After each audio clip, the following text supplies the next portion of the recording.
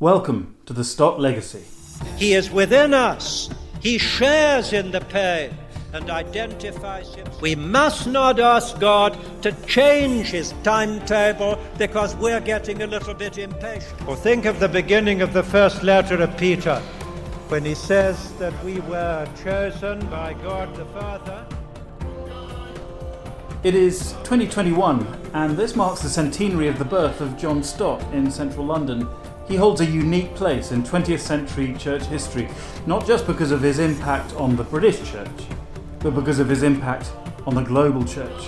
So throughout the year, we will meet a broad range of people from across the world, both women and men who knew him and worked closely with him, as well as those who never met him but were nevertheless shaped by his preaching and writing. My name is Mark Mennell, and I hope you will join me as we explore inspiration, challenges, and insights from the life of Uncle John.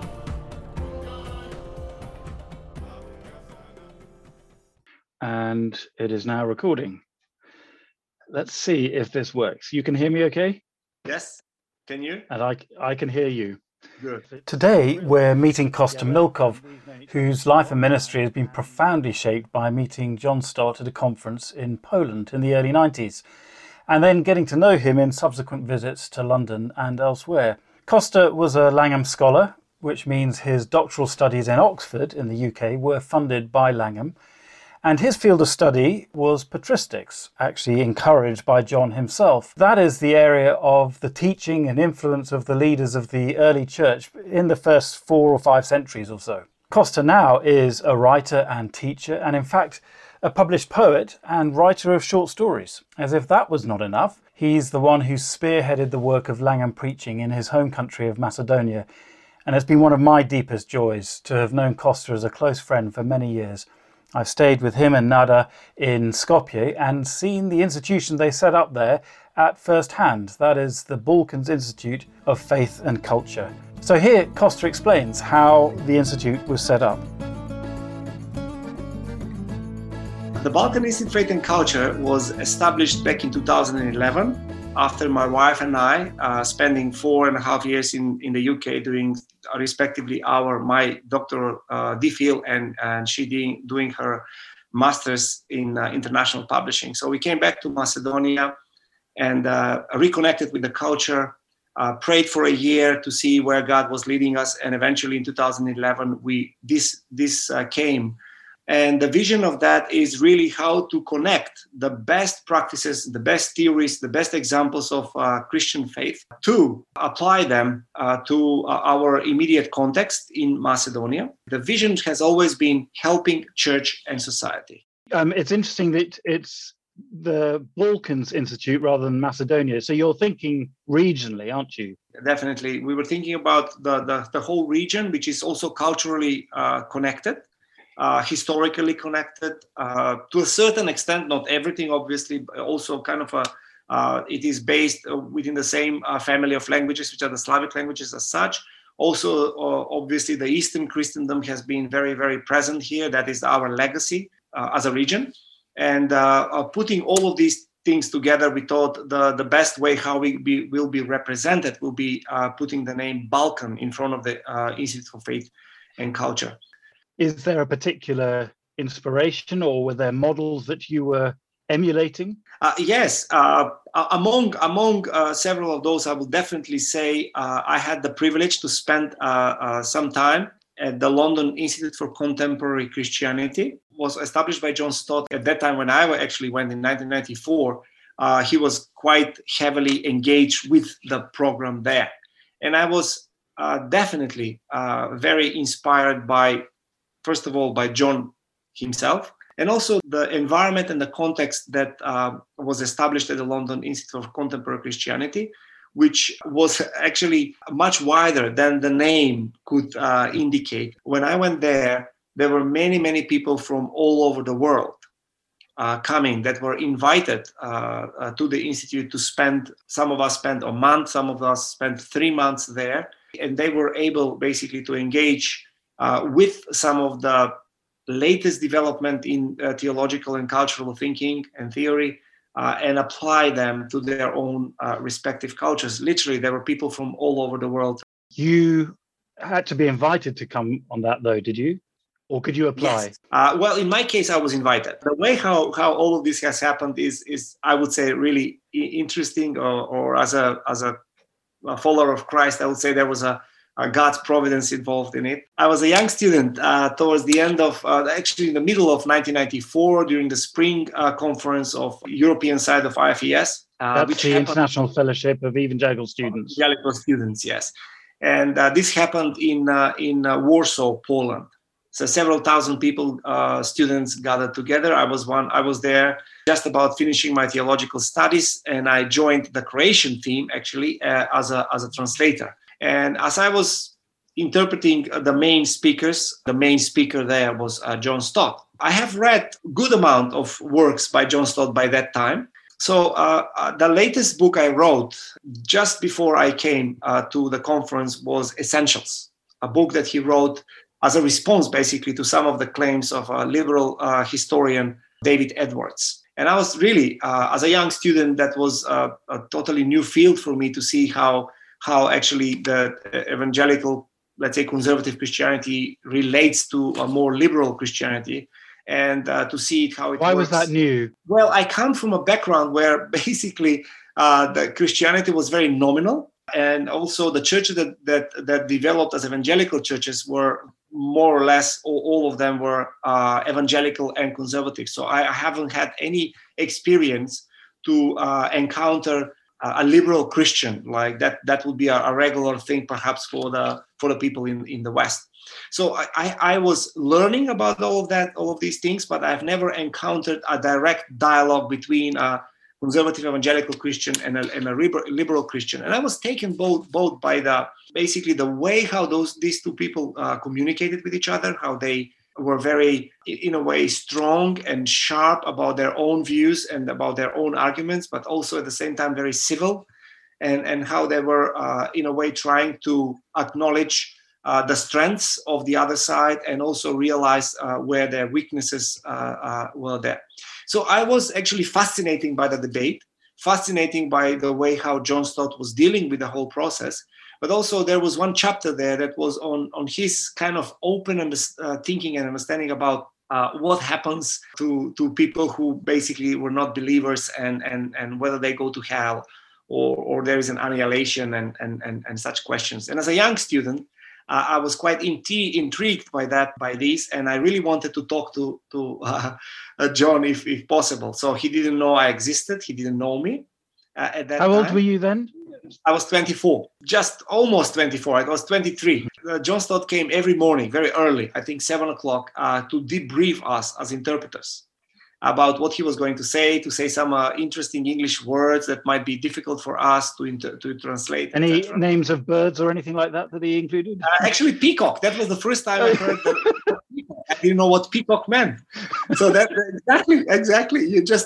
You're reading my mind. I thought, I would love to talk to him. So I went to his, at that time, who was his assistant. I tried to ask him if I could arrange a brief meeting with John Stott. So I talked to him, and he looked at the schedule of those days, and he says he's packed between 7 o'clock when he comes to see you until 9 o'clock when he goes to bed. And then I say, but because he debriefs us at 7 o'clock, what does he do at 6:30 a.m.?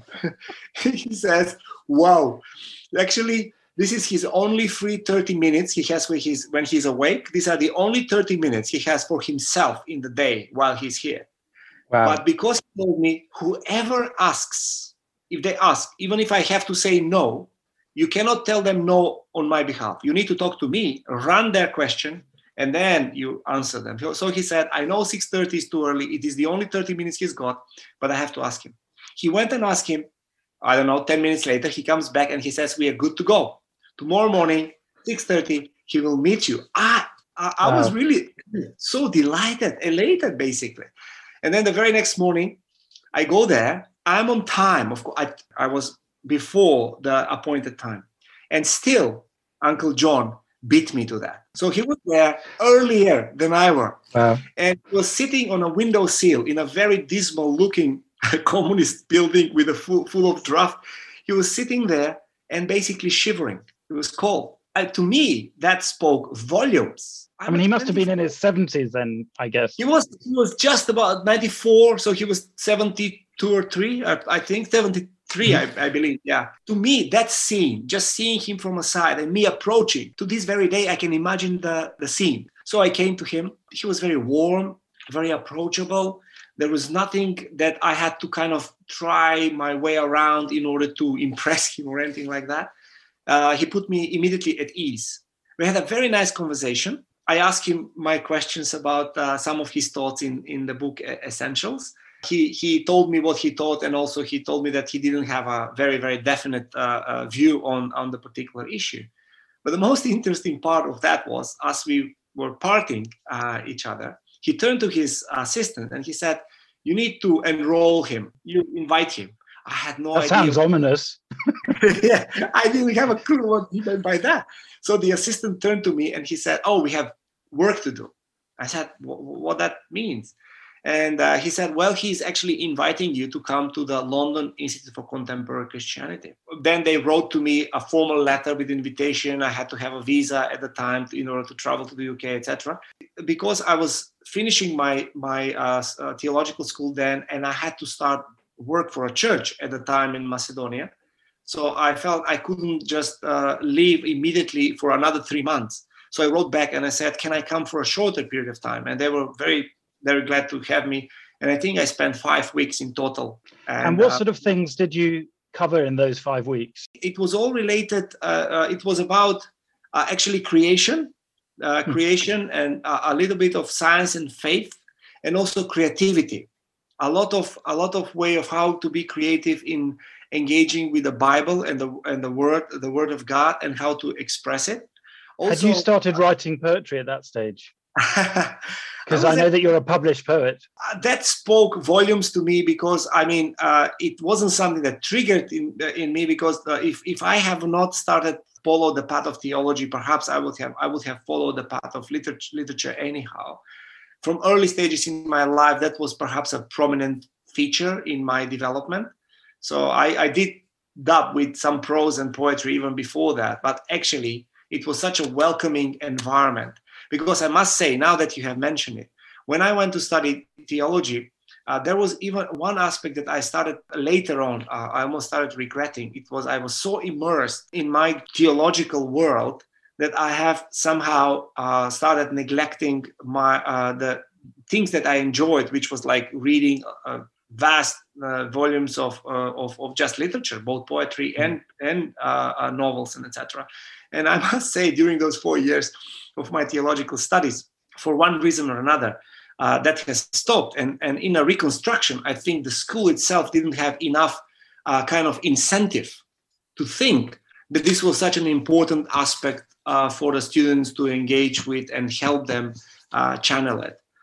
So that when I came to the London Institute for Contemporary Christianity, that one aspect, again, perhaps was actually a way for me to bounce back into something which felt very comfortable for me, but I have somehow come to neglect it. So I guess you can say that LICC helped you reintegrate.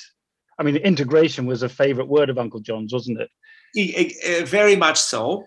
And also it helped both myself, but also through my experience. And also I'm glad to say my wife had a chance to meet Uncle John at a few occasions, but also to be distilled. That experience was distilled through me, also with her, as we were discussing some of these issues. And that was very formative. We have always felt this deep call from God that we need to engage with culture. But the John Stott and the London Institute for Contemporary Christianity have also helped us shape, form, and perhaps be more in a way defined about what steps to take in order to engage and fulfill our call in the future. You mentioned that you came to Oxford, but that wasn't directly after this point. Do you want to unpack the journey that led to doing a DPhil in Oxford? Yes, because John had something to do with that, didn't he? Definitely. When I came to the London Institute for Contemporary Christianity, John came on a regular, I think once a week or something, to be with us, to lecture. Also, we had a very nice Christmas dinner in the place, and we sat together. So at few of those occasions, and also for one time where he took me aside for maybe a 45 minutes or an hour conversation, we were able to actually talk about my own theological development. We both knew someone. He also influenced someone in his early stages of theological development. His name is Miroslav Volf. He's a professor of theology at Yale right now, but also they corresponded during the time when Miroslav Volf was studying at Tübingen. I know of that. Miroslav told me that they were corresponding with Uncle John as well. And according to his words, John really had a very, very strong influence during those days. And just to clarify, you did your theology in Croatia, didn't you? In Croatia, and Miroslav Volf used to come and teach us some of the major theological classes there. So we also talked about him. That was a common ground that we started sharing. And then Uncle John started asking me about my theological education. And I explained, I was already, at that time, I was thinking about systematic theology as such, follow what my mentor at the time, Miroslav Volf, was showing me the way. As we were discussing, he said, well, yeah, I know we have a lot of, I was also picking on his own wisdom, on his mind to tell me some advices and etc. And he said, well, we have a lot of biblical scholars, plenty of those like New Testament and Old Testament. We also have some very finest systematic theologians. But he said, what I think we don't have in the evangelical world as much is really patristic scholars. I think the conversation was going in that direction because I was unpacking, explaining my own background, which means I came from a country into which the Eastern Orthodoxy is the main confession. And of course, Eastern Orthodoxies, they want to think of themselves as a development of the Eastern patristics, basically, The Church Fathers. The Church Fathers, yes.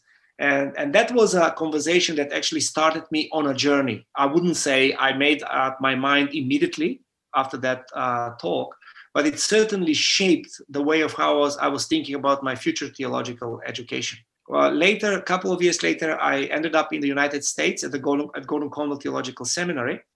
I studied Master of Arts in Theology. That was the degree I got. But I was able also to take classes from other schools. Like it was called Boston Theological Institute.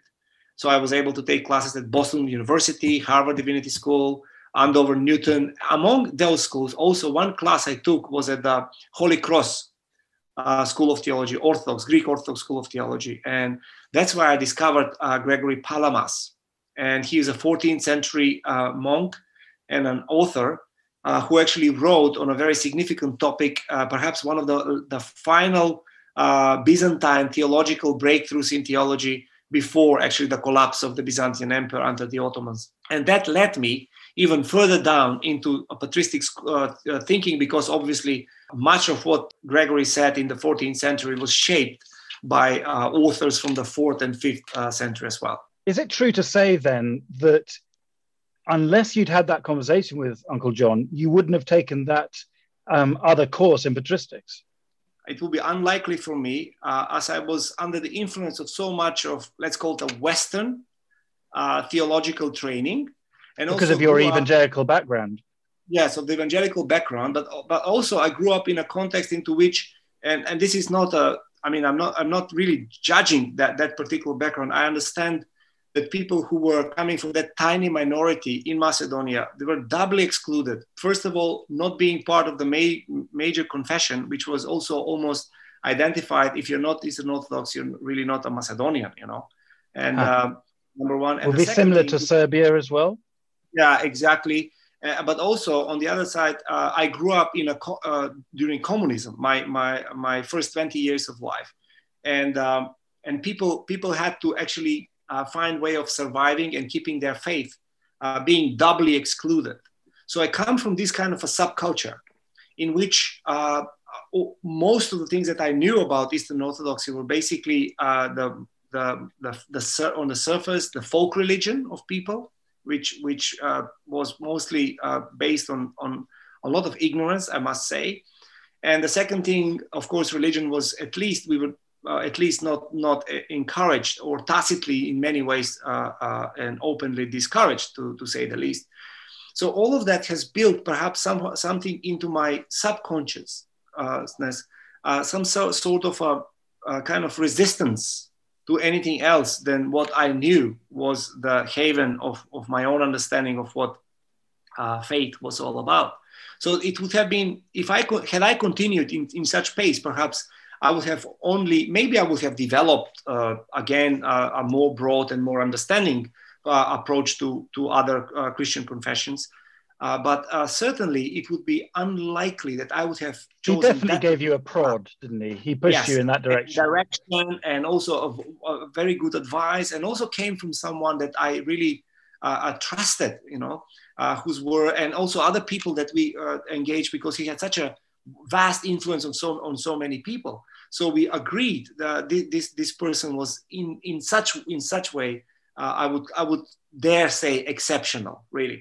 And therefore, that led me to my decision of going and studying, taking a class, first of all, with an Eastern Orthodox professor on Gregory Palamak. Over the next few years, then, that developed into I guess, a passion, really, didn't it? Because you ended up doing a doctorate in patristics in Oxford, which is one of those centres of patristic study. And you came as a Langham Scholar. So how did that come about? This really whet my appetite. As I graduated from Gordon Cornwall, we came back and we worked for 7 years for IFES. We established a national student movement in Macedonia called SEAM. And that was also the time when I was more exposed because of the close ties between John Stott and IFES. I was able to see him at other occasions, whatever IFES was organizing. He would come as a main keynote speaker, and etc. And we started this conversation back in 1994. He told me, we don't issue any grants for masters, but once you're ready for a doctorate, you write to me and tell me, and I will see what I can do in order to get you a Langham scholarship. So that is in 1994. So we are going through a decade, basically, of seeing each other, talking to each other, and he's always very faithful to the promise. And he's always only, whenever we see each other, is also, whenever you're ready, whenever you feel you can do it, just let me know. And then in 2003, I started preparing. We thought that was a good time for us to start thinking about the next step. And in 2003, I wrote to John Stott, and in 2004, it was they accepted that he encouraged me to apply. In 2004, I applied, and then I was accepted both at Oxford for 2005 DPhil, but also I would have not been able to do it had it not been for the Langham Scholarship, which was also granted for the full length of my doctoral studies. I mean, that story is told by many people around the world, isn't it? I mean, I think that's the extraordinary thing about Langham Scholars, is so many people who would never in a million years have been able to afford, let alone imagine, doing a doctoral program. So it's thrilling to hear that things slotted into place for you. This rings so true when you are saying this, Mark, because when I also had the privilege, by chance, to be at the memorial service in St. Paul's. St. Paul's Cathedral. St. Paul's Cathedral. I listened to all of those people paying tribute to him. The feeling was like I could have seconded all of those experiences. That this is not something that was that I didn't experience. I could have shared the very same words that these people standing there speaking of Uncle John.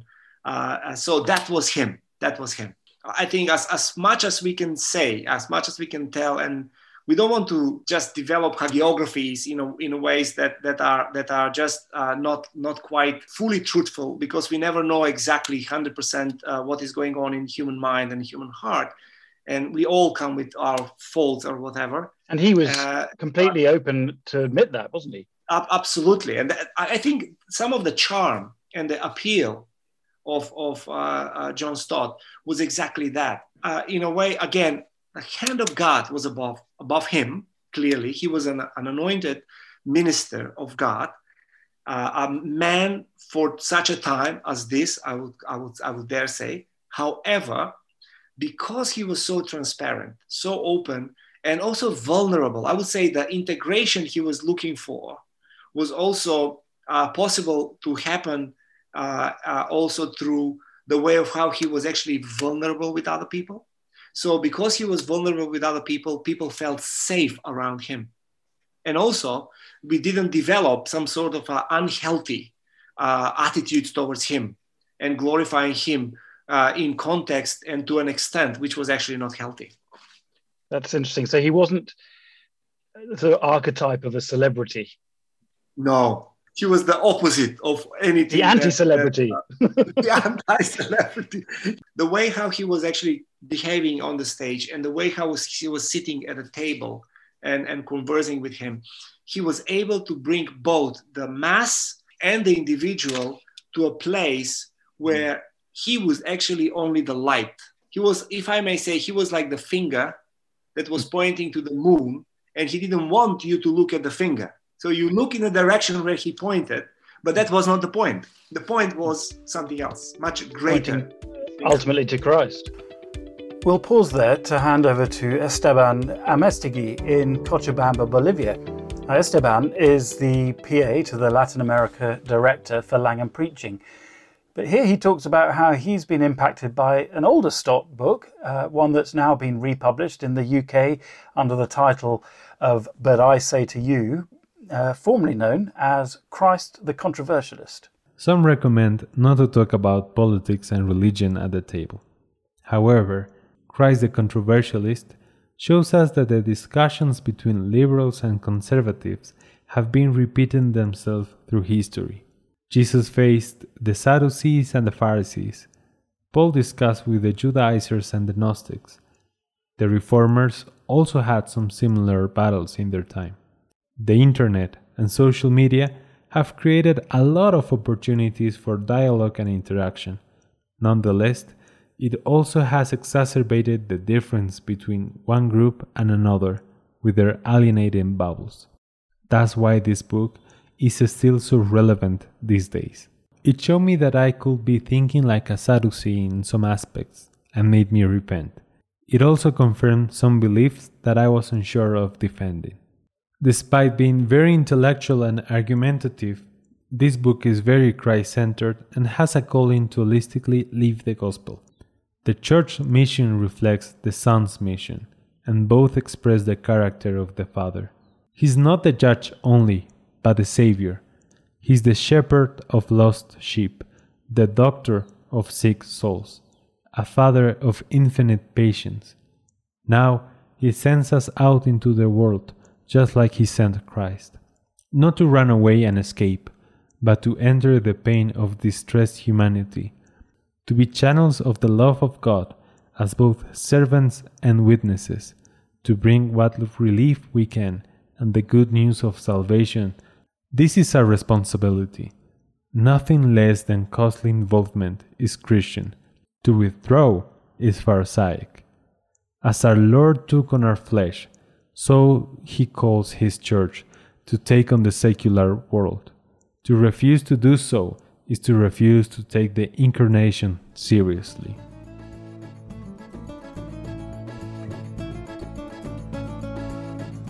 I want to ask a bit more about the Balkans Institute. You're thinking in terms of the culture, the arts, politics.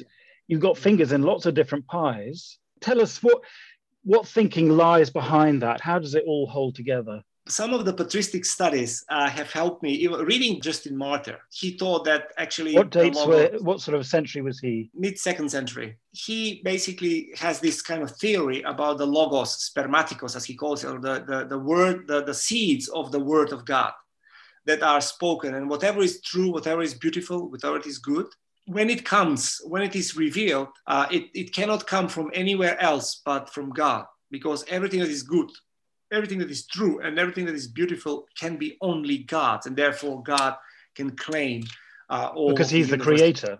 So this is kind of this point of an integration between what we call, actually between creation, how God creates the world, how God sustains the world, and how God saves the world. It's the same God. To me, as someone who really loves literature, we were so keen to see also translating good literature into Macedonian from some classical authors, but also encouraging local authors to engage in writing, and not necessarily only theological topics, but actually anything that is related to their own artistic expression. So we have helped several local authors publish poetry, for example, in Macedonia. I have published a couple of books, a children's novel, some poetry, a few collections of poetry, and also two collections of short stories. And all of these are not necessarily directly, or the vast majority of them are not even addressing the issue of faith or God or the Trinity or something like that, but they're deeply, deeply embedded in the spirit of how I actually experience the world. And the deepest point of that experience is God. And that comes in a way in between the lines, if I may say. Because you are made in the image of God, then yes, whatever is true or noble that comes from you comes ultimately from him.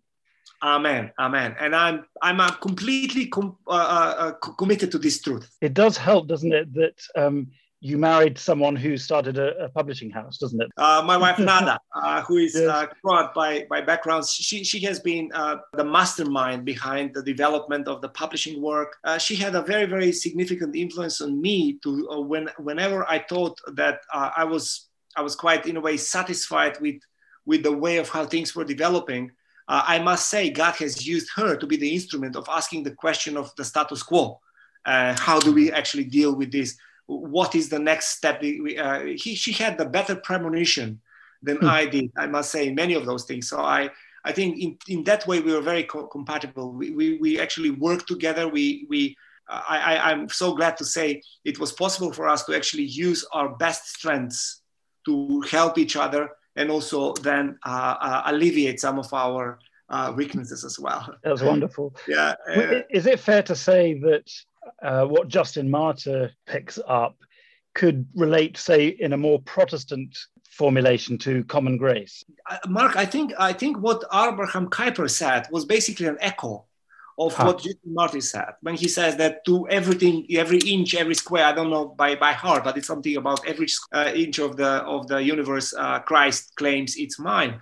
And it's really come to the same thing. It really comes. And he was as Protestant and as Reformed as you can imagine. And I am so glad that I have had the benefit of being taught and developed under the influence of such legacy of the Protestant and Reformed and also the variety actually of whatever Protestantism can offer. But also at the same time, had the privilege of engaging with the Eastern Orthodoxy or the Eastern Christian patristics or the early church fathers from the 4th century onwards. However, let me come back to why we believe in integration in the Balkan Institute for Faith and Culture. It is simply because we believe that we need to honor God by honoring his image. In our case, we would always preach Christ, and that is the ultimate goal. However, people are never to be targets. We want to befriend people because of the dignity that they carry as image and likeness of God. And you want to be friends with them. If they're Muslims, you want to be friends with them. If they're atheists, you want to be friends with them because of who they are, not of what you want them to become. And then allow God, through this creative way of actually reflecting of what these people can bring to the table of goodness and beauty and flourishing in the world, hopefully they're going to see Christ. That nobody is an instrument for our purposes. They are fellow members of the human race made in God's image. It's fundamental. Definitely. And then being so transparent with them. The Balkan Institute for Faith and Culture basically, I believe an aspect of it, if I may say so, of its success is that it is such a welcoming, neutral environment that is felt that anyone can come without having the need to explain themselves, to defend themselves, or be something else what they are not, and then encounter and engage with what also we never hide who we are, where do we come from, and what do we stand for. But at the same time, we are absolutely happy to have people come in and bring some of their experience, some of their creativity, some of their mind, some of their scientific research regardless whether they're Christians or not. Also, we have tried to help local artists like painters. I'm so glad to say that as with one particular person, we can say that we have tried to encourage them to stay in Macedonia, to encourage them to follow their dream of such a vast potential and creativity. And from the moment when we started that until the moment where they are now, we can clearly say there is such a trajectory and development that now we are encountered with an artist, with a painter par excellence. We have learned perhaps from the best, among which I certainly put John Stott in, that vulnerability and integration go hand in hand if we really want to honor God because we honor his image. Kosta, that's inspiring. I think we will try and put various links and things onto the blog posts to go with this episode. But sadly, we must draw to some kind of conclusion. I'd love to talk all day. In fact, we have often talked all day about this and that. I wonder, as we conclude, what you've learnt most from Uncle John. Perhaps maybe you've disagreed with him on some points and, you know, you've been pushed to think and in the end decided that that's not where you would go. But the legacy on your life, how would you sum that up? Well, I have read a lot of works by John Stott, and I mentioned Essentials was very, very important. You read all 51 of them? I haven't counted, but quite a lot of them. I must say that has never been something that with the annihilation approach about the condition of the soul in after death and etc. I've never particularly bought into that, but I explain why. I'm not saying just randomly this. The most important, in the influential book into my life has been, I have to say, The Cross of Christ. That's the book that I have read. I've read several times, and the book has always came fresh. Has always came like original and but at the same time not original in a way that I've never heard this, but original in a way how I actually could see what John Stott was trying to say about the cross and about the atonement in the Bible and how I can appropriate it into my own thinking. So that was the most important influence John Stott had in terms of his writing on me. At the same time, I still can remember moments when I was reading this book, let's say on a train, even on such places where the actual prose, the actual way of how John is writing that, the conviction, the elegance and the lightness of all of that, bringing it on the surface, has actually affected me as I was reading a novel, rather than a very heavy, thick book on the atonement and the cross of Christ and dying and salvation, etc. At the same time, I must say, John Stott has also was the catalyst of me disagreeing with him, because he directed me towards patristics, and I have read a lot of that, and I must say, one very welcoming aspect, as far as I'm concerned, in my reading was that I have somehow adjusted and maybe made a complementary theological thinking to the more kind of Western, and I would say more John Stott understanding of the atonement. I want to believe there is a beautiful addition and complementary that actually the Protestant or the evangelical world needs to be more attuned to, because there is richness and wealth to be grabbed from there. Kosta, well, I know that I have benefited from you when you've taught on different topics, bringing a patristic angle on things. But I guess that'll have to be the topic of another podcast. We're going to have to wrap it up there. But I want to thank you profusely for your time today. Thank you very much for joining me. I think this has been a fascinating and encouraging conversation. Our prayer point this time is for Langham Scholars and the International Programme Director, Riyad Kassis, who is based in Lebanon. He and his team have, the very challenging task each year of sifting through the scores of worthy applicants for scholarships and having to decide who should be the recipients. So please do pray for wisdom and insight as they do this, not least because each scholarship comes with a commitment to pastoral care and support for each scholar for many years to come. You've been listening to The Stott Legacy with me, Mark Mennell. Thank you very much for listening. In particular, I want to thank Vic Marseille, my colleague who works with Langham Partnership UK and Ireland. She has been slogging away in the background, working very hard, putting all the ingredients to these episodes together, editing and polishing and producing a first-class job. If you want to find out more about Langham Partnership, you can go to langham.org, that is langham.org. Also, if you want to find out more about John Stott himself and anything that's happening for this centenary year, then go to the website johnstott, all one word, .org. And on that site, you'll find a blog for this podcast with links and photographs for each episode. That's johnstott.org/podcast. Until next time, goodbye.